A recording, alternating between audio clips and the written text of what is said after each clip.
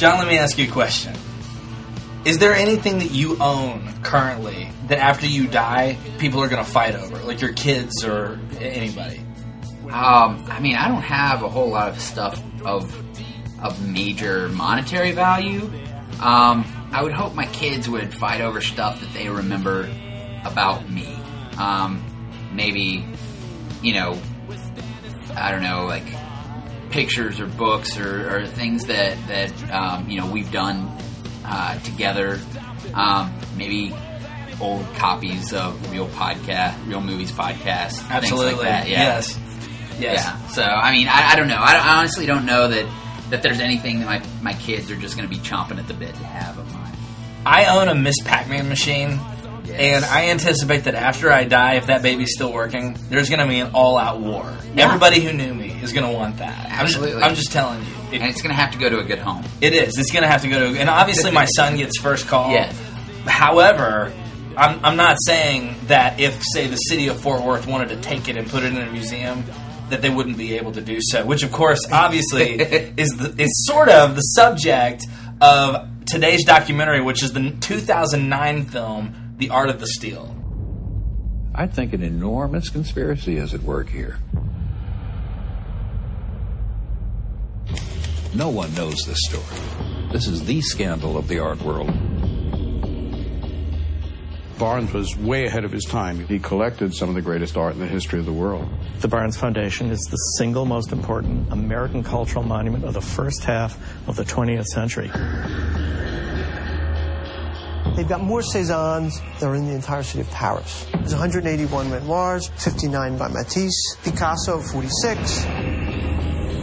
It is the greatest act of cultural vandalism since World War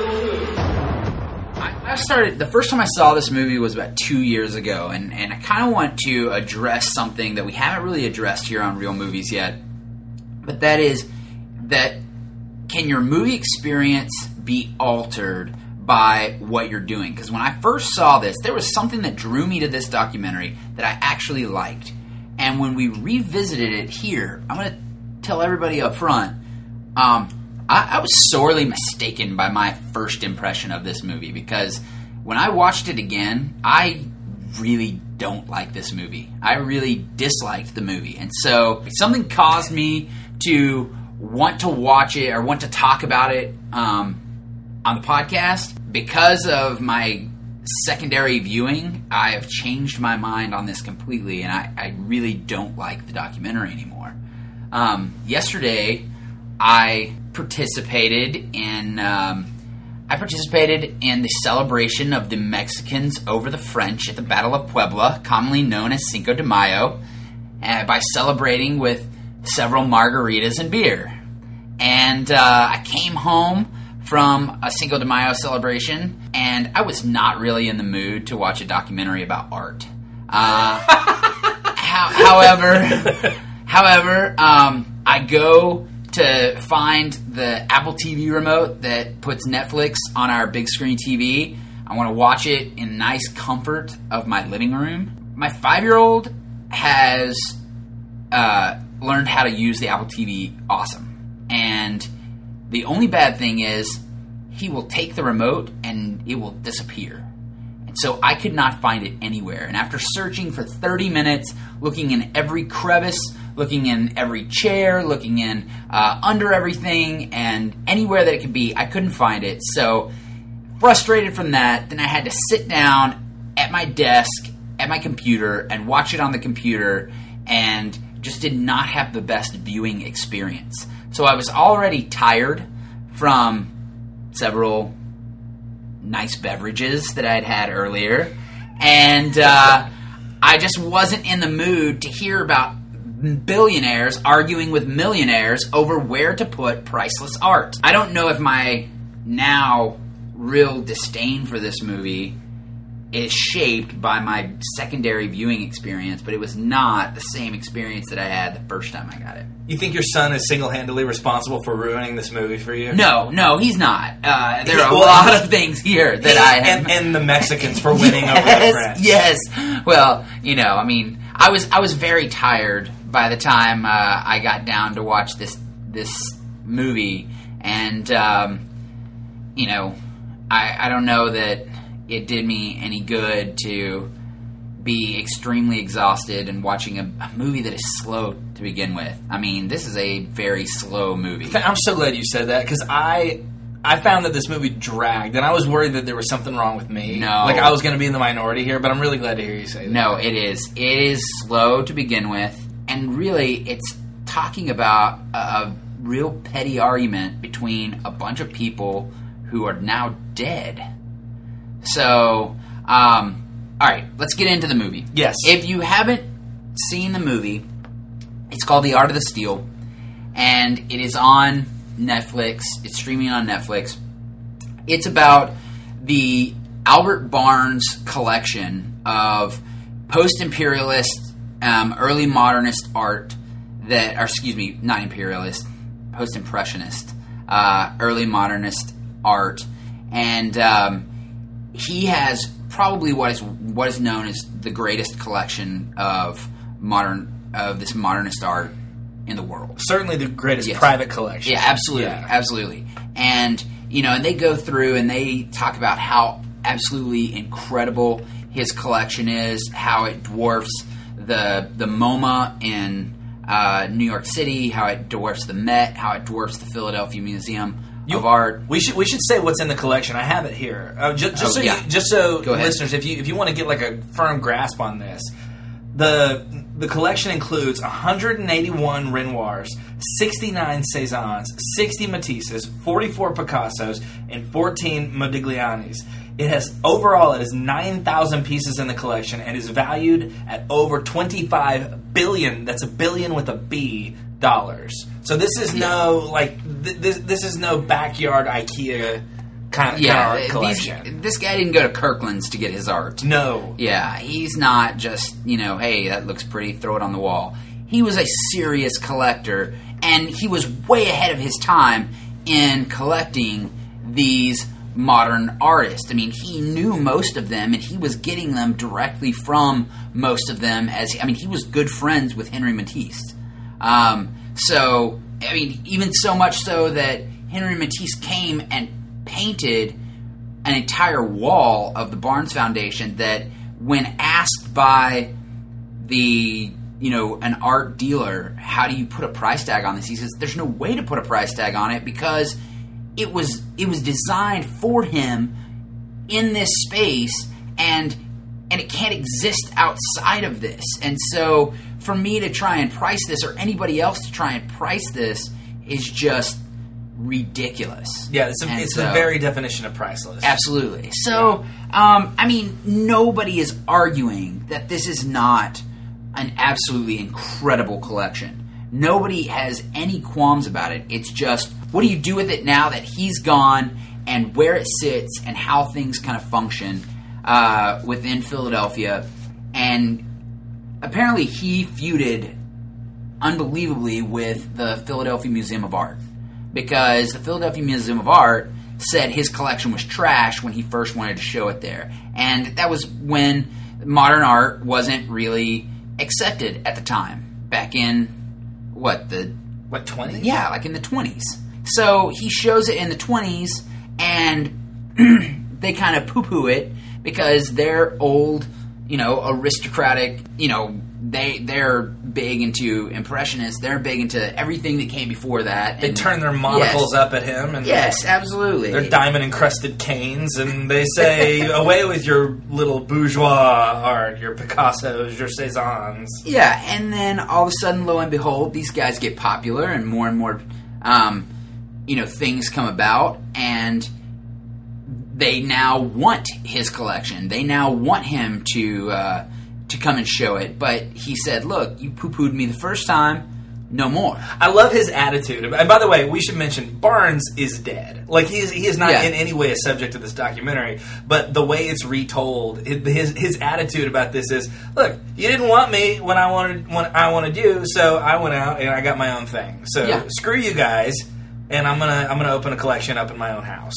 Right. And he died in 1951. Mm-hmm. And this collection was carried on for more than 50 years, exactly how he he had instructed for it to be done. Yeah. However, there are people who really wanted this collection to go elsewhere.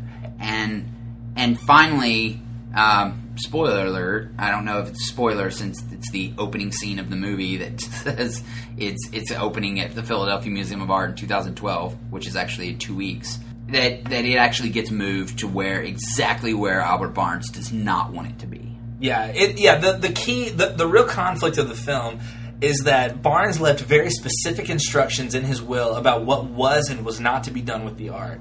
And this is basically the entire setup of the film, and the origin of the title is basically this is the city of Philadelphia figuring out how to circumvent Barnes's wishes for his own art so that they can take it and put it in their own museum. I had an art handler there, and the first time she picked up the Van Gogh Postman, and she sat on a bench and she cried. Barnes wasn't interested in a mass experience. He was interested in a quality experience. And I get it. Like, I get that what was done legally here was super shady. Mm-hmm. And there were some really, really underhanded things done in courtrooms. There were lawyers that played some tricks and really kind of misrepresented what was going on and how it was done.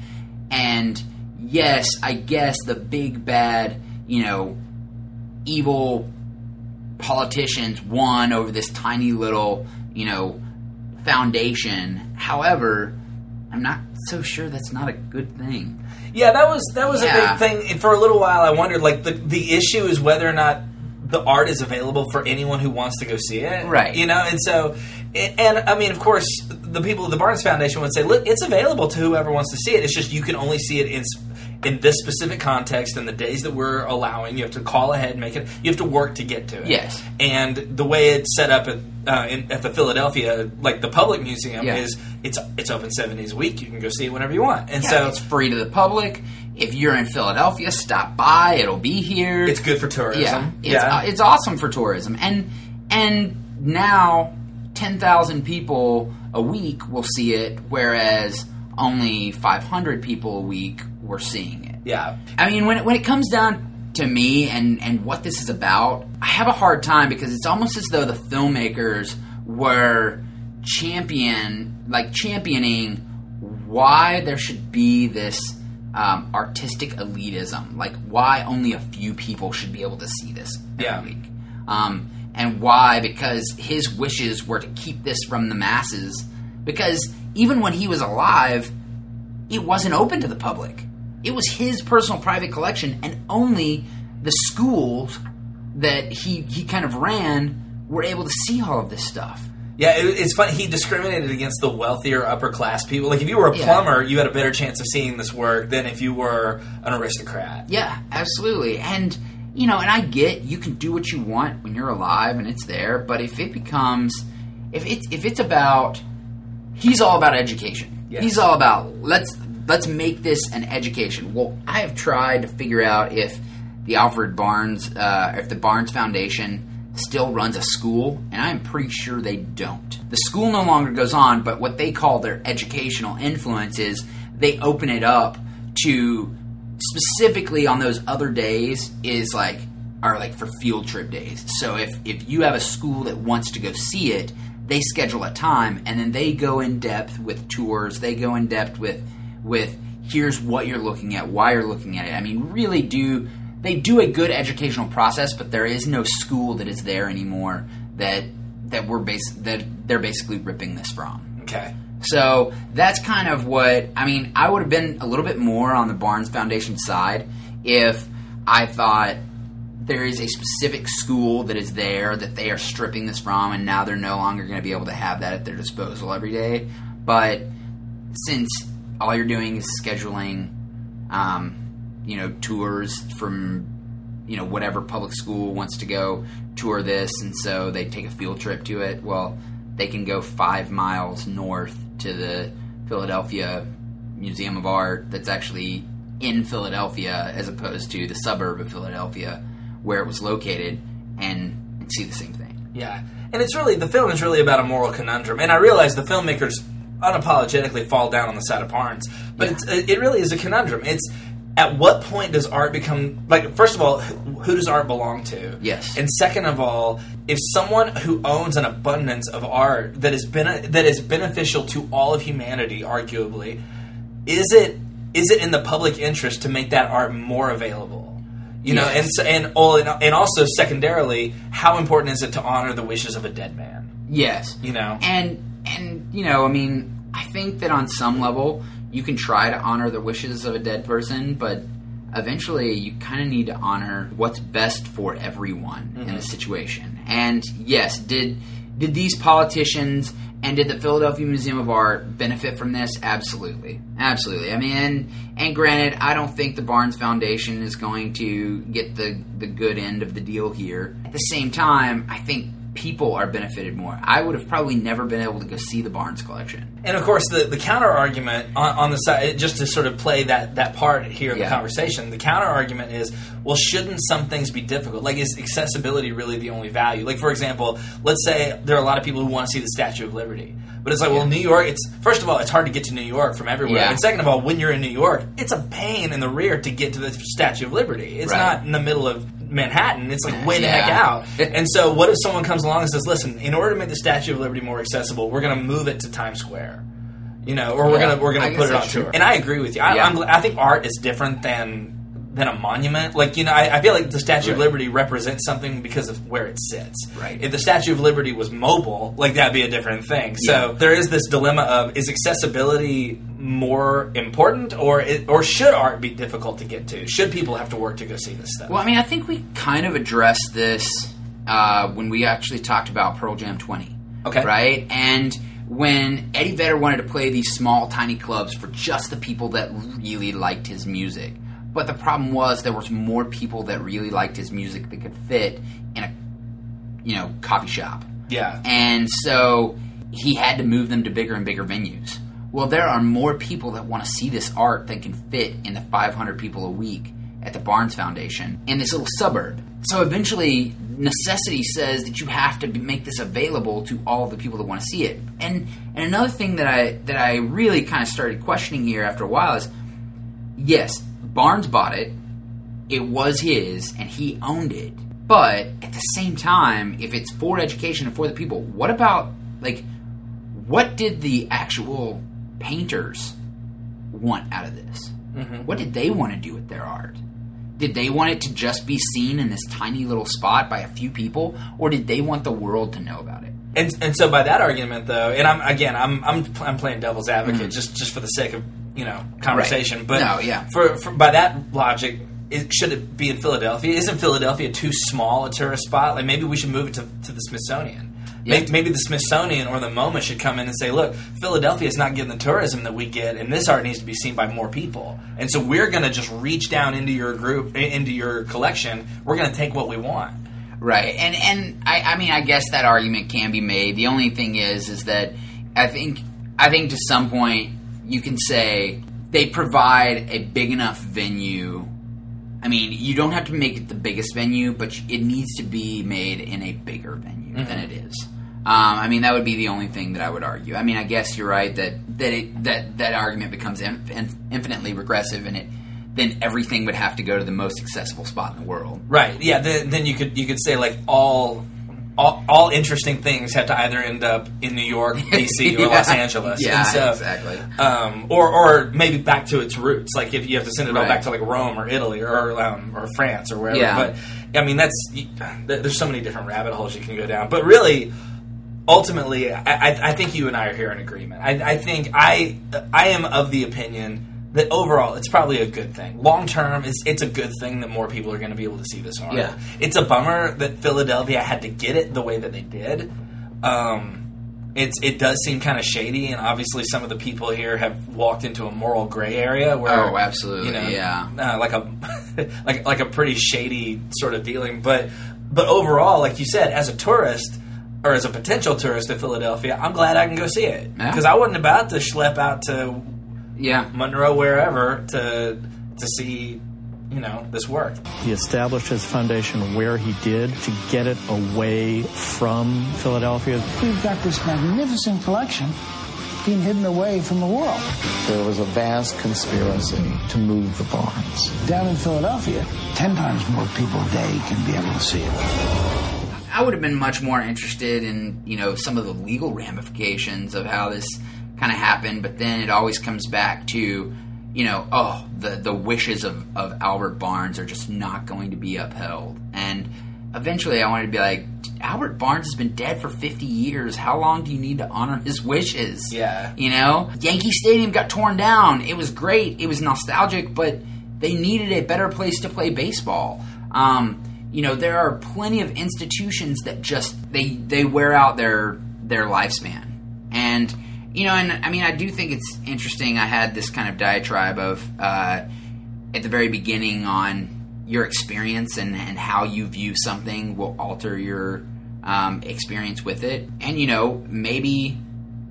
maybe it being at the Philadelphia Museum of Art will alter people. I think that maybe being at the Philadelphia Museum of Art is what some of the people in the Barnes Foundation or the Friends of the Barnes feel it's going to alter the experience, right? Yeah. It's going to be a new experience or a different experience.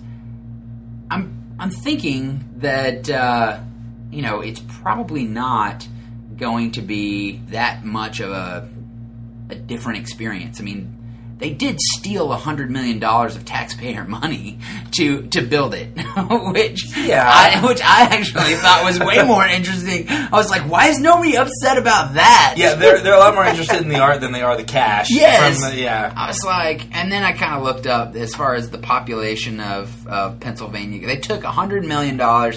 Somebody that has no name, all of a sudden motioned and allocated $100 million in a budget proposal to be built for the Barnes Foundation at the Philadelphia Museum of Art. Nobody has any signing of it. Nobody knows who did it, but it just winds up in this giant budget proposal for the entire state of Pennsylvania. And because it was just a line item in there, it got signed. And this was even before the Museum of Art got control over the Barnes Foundation. So it was like this miracle that, oh my gosh, how did this money just wind up here and be allocated? And I did look up the population of Pennsylvania. There's a little over 12 million people in Pennsylvania. So basically, they stole $9 from everybody in Pennsylvania. Okay. Yeah. That doesn't sound so bad. No, it doesn't. They stole $9 from everybody in Pennsylvania to build a place for the Barnes Foundation to go to the Philadelphia Museum of Art. Yeah, there's so much shady, backdoor dealing here. And a lot of people, one of the more interesting things about this documentary, in my opinion, were the interviews that they were not able to get. You know what I mean? Every 20 minutes or so, you'd have a title card that comes up and says, this person was unwilling to talk to us. So, I mean, I appreciate it on the one hand. I appreciate that they were willing that the documentarians were wanting to talk to everybody. Right.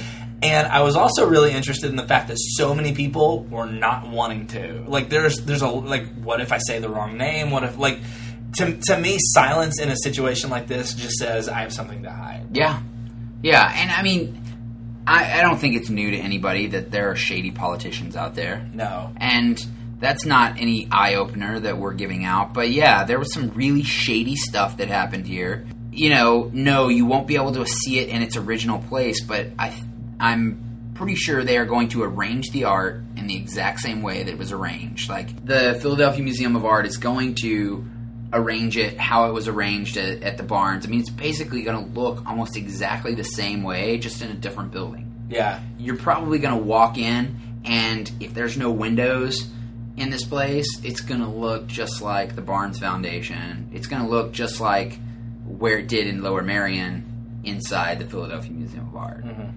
And it's really hard for me to care about this move in the grand scheme of things because I really think that it's actually going to benefit more people. Yeah. Well, and so almost the ironic twist of this film is, the more people that watch this, especially now that the exhibit is just about to open, this becomes free advertising for the Philadelphia Museum of Art. I am way more if I go to Philadelphia, I am way more likely to go to the museum than I would have been a week ago before I'd seen this movie. So, well, and I'd never seen this movie. I didn't know about the Barnes collection. I didn't either. I had no idea that this existed. And so, I mean, I've been to the MoMA, and was blown away by some of the stuff that I saw there. But now, I mean, you know, I've been to Philadelphia twice in the last probably 6 years, and next time I go, I'm definitely going there. I'm definitely gonna stop off and see this. Like, that's high on my priority list. Yeah, because now there's new context for this art. Yeah, absolutely. That's and so, interesting. yes, I want to see it, but actually I'm kind of glad that it's made easier. It's now been made more available to me. If I've only got a few hours in Philadelphia, I've seen the Liberty Bell a couple times. It's just a bell with a crack. I'm going to go see the other stuff. Yeah. You know? This is a great way to kill a couple hours. Yeah, absolutely.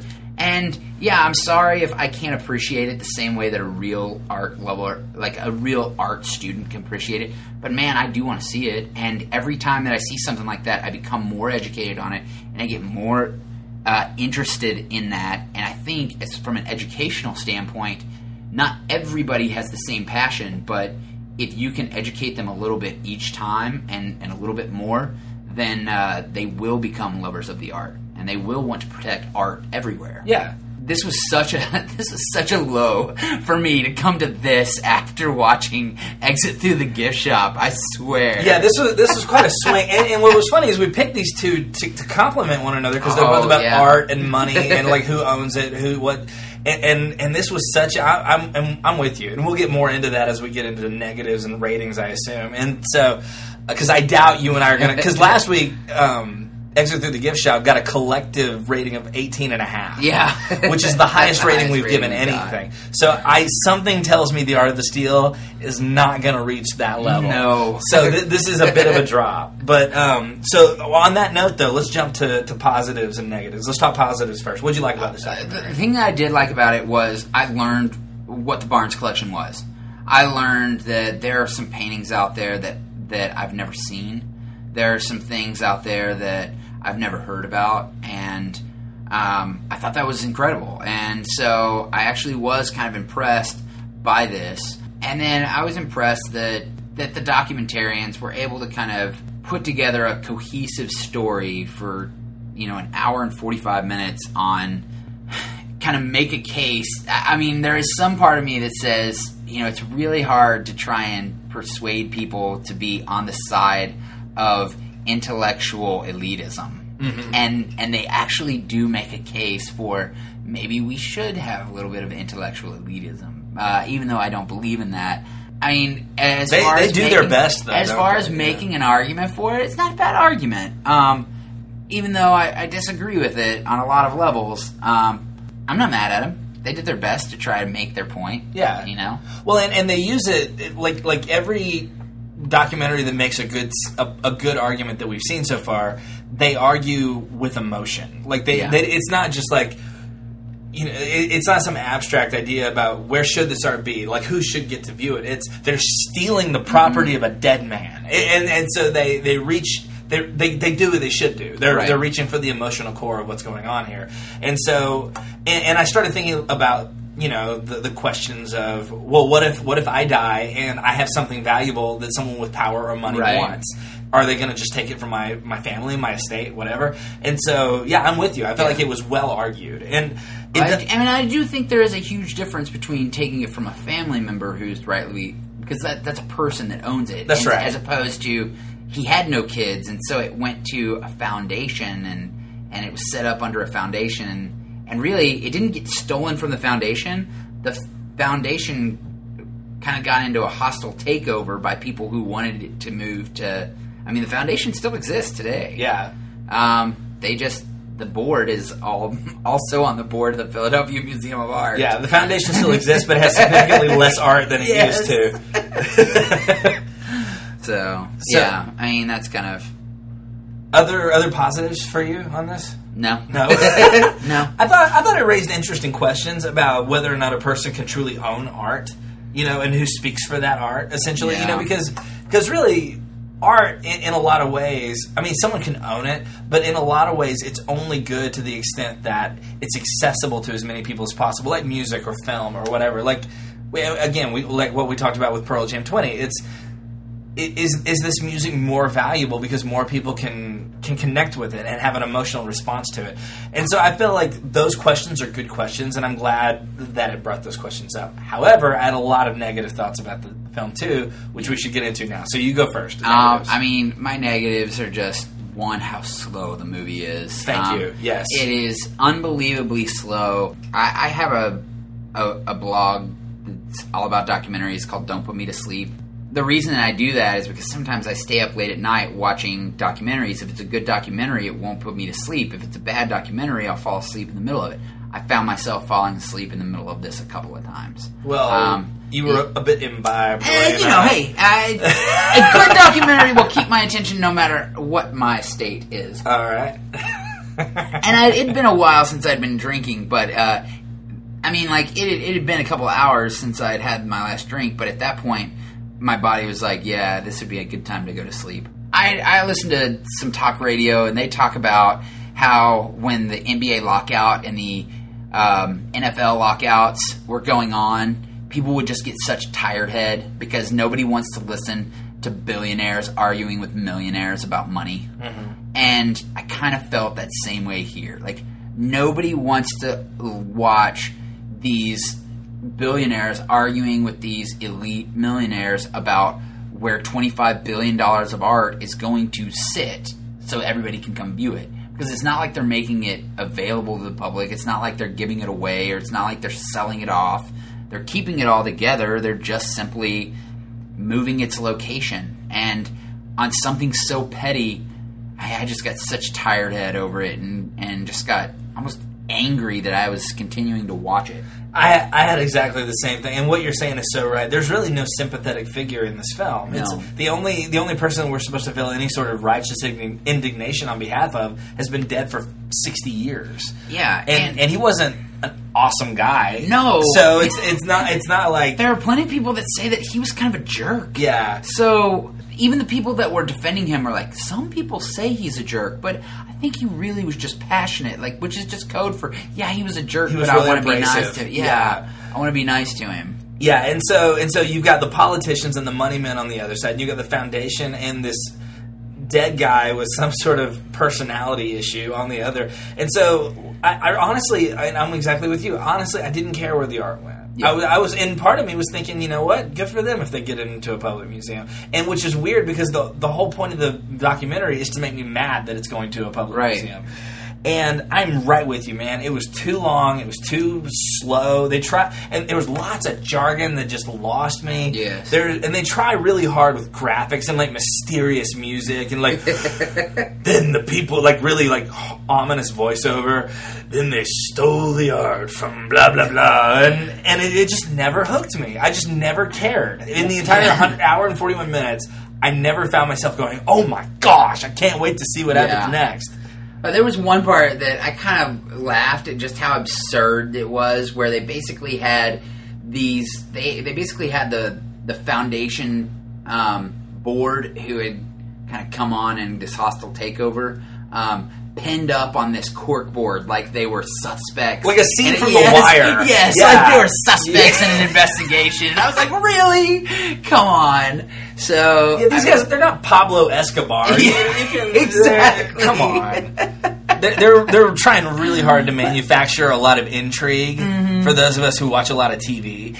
And so and maybe it worked because I read a lot of really positive reviews about this movie, and I tried really hard to latch on to some of those. It just didn't hook me. I did not care. And I was with you. I was like, I kept checking the timestamp on the Netflix, like, how much longer is this movie going to be? And that's a bad sign when I'm because I never once did that with Exit Through the Gift Shop. Oh no, I mean, this doesn't even get in the same ballpark for me as Exit Through the Gift Shop. This, for the first time since we started doing this podcast, I felt like I was doing homework while I was watching this. Yes, me too. And I would, the reason that I talked about that at the beginning of the documentary is because I was wondering if me having to watch it after I was mad, after I was upset, and after I was, just not in a great frame of mind affected my judgment on this, but I really don't think it did. I mean, I really think, I don't know why I kind of liked it the first time I saw it, but I didn't like it the second time I saw it. That is interesting that you could like it the first time, and because I kept thinking, I wonder if I'd like it more if I watched it again. But you're telling me just the opposite. It's less interesting. Less, yeah. That is interesting. Okay, so any other thoughts on observations or anything like that? No, I mean, we could rate. Let's rate. Okay, give me what do you got? I'm giving it a 1. Holy smokes! And the 1 is because I liked it the first time.